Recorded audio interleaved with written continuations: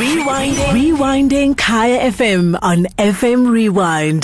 Development Focus on the home straight with Musubudi Whitehead.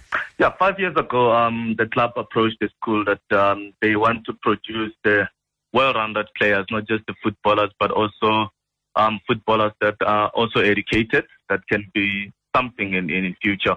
And the school was in a position to create such a platform for youthful footballers in the country to actually come to Clapham and play football. So the partnership started with the president of the club actually indicating that he wants Sundowns players to actually also get an educational background. By the time they finish school or finish their football career, they'll be able to be something in future. The Home Straight. Kaya FM 95.9. And those were the words of the Deputy Principal of Clapham High School, Ntate Ngwatopije. I spoke to him a couple of years ago, and at the time we were speaking about a McDonald's under-14 tournament, and Clapham High had won it then, and they've won plenty of things. Recently we had the captain of the under-20s, Kulegani Gupega, also a product of that school, and having won the Coca-Cola under-15 tournament. And then we go back to 2015 when the man that is doing the business now, who will be playing in the UEFA Champions League tomorrow night, injury permitting, Percy Tau, played in the Kay Motsepe Under-19 Cup for Clapham. The question is, how are they getting it right? And just a brief explanation there came from Ntate PJ, who said that back in about 2012, Mamelodi Sundowns boss Patrice Motsepe approached the school with this vision that yes, they can see the school is doing well in sport, but they want to take it to the next level. They want to produce a well-rounded footballer who has something to fall back on once his football career is over, or even who is able to make better decisions because he is an educated footballer. That's Percy Tau. We traveled with him in 2016 with Mamelodi Sundowns when they won the CAF Champions League. And let me tell you what, when we were in Zambia and Egypt, the man had his school books with him and told us that he's studying. And we couldn't believe it. It's the first time I ever saw a footballer because we were on a trip to watch the CAF Champions League final, and there was the discipline of the young man that he picked up in school. So we'll talk to someone who taught him, but also she's a manager at the school and can give us an idea of what makes this school so good in terms of football and developing our youngsters, and B, what makes the Kay Motsepe Cup, that under-19 level for 17 and 18-year-olds, such an important part of that journey from amateur to professional football. Lerato Matshai, thank you so much for joining us in studio. It's a pleasure, and good evening to the listeners. Tell us a little bit about yourself firstly. Who are you and how do you come to be involved with Clapham High? Okay, I was a student teacher actually in 2012, and then I've never left Clapham. I think it's one of those places where you just find a home and you just don't want to leave. And I developed my love for football there. I used to be a rugby fan. Okay. Enough. Yeah. But with the exposure and seeing these young boys play and how they developed, how they grew, it made me want to get involved even more, because it goes beyond just them being on the pitch. It also means me helping them out in the classroom as well. And they're very jolly young men, I must say, yeah. So tell us more about that role of helping them out in the classroom as well, because oftentimes, especially back then, 80s, 90s, if you were good in football, if you're good at football, it was like, okay, forget about school. Anyway, he's going to play somewhere professionally, and the school was the second, third, fourth, fifth priority. True. How do you get them to balance, especially nowadays when maybe a player they played with 3 years ago or was 3 years ahead of them is now signed a professional contract, he's driving a flashy car, and they think school is a waste of time? I think the perception now is that when you're a soccer player, you become famous, you have money, but what if one day you get an injury that you can't come back from? And I think educating them, it gives them a plan B in case something happens, and it also encourages them to think even outside of the box, think and make more informed decisions. And they become a well-rounded player, one of the development coaches once told me, I think it was a couple of years ago, 2 years ago, that I must observe how players in Europe actually move around. You can see that there's some sort of academic background and how they think and how they maneuver, And I think in South Africa, if we look into the education side of it, making them an all-rounder, academically strong, and also on the pitch, it makes them very special, or rather the cream of the crop. And I think, like you said earlier, with Percy, at some point I was worried that he's football and school, but he manages to So you worked with him? Yeah. So he balanced his education or his schoolwork and his professional career. And it shows that it's possible to do both, school and also his soccer career. So. And let's use that example because he's probably the shining light when it comes to South African footballers right now. Every coach who comes to South African shores, if you just think back to Bafana qualifying for the Africa Cup of Nations and beating Nigeria and then drawing with Nigeria here last year, well, Genotro, the first thing he said was, Percy Tau, what a marvelous player. So there you have someone like that. Okay, obviously he was talented. He had to be developed in the senior team after leaving school. But how do you tell a player like that who's clearly destined for greater things that you still need to study, you still need to focus on your education so that he hears it in the way that he has, because he also completed his degree this year. All of this, whilst moving over to Europe and everything. What was he like, and how did you share that message with him? I think, it's a personal decision, number one. That's where it also starts. You can encourage a learner to do something or tell them how to maneuver through his books and so on. But it's also a personal decision. I don't think with Percy it was that difficult.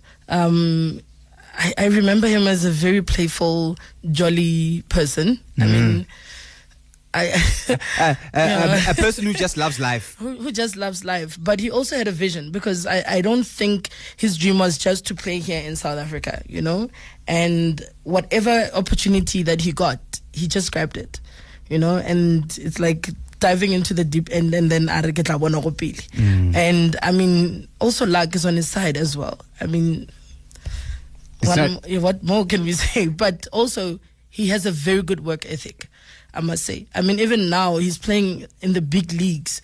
But if you speak to him, it's like that boy that went to Clapham a few years ago.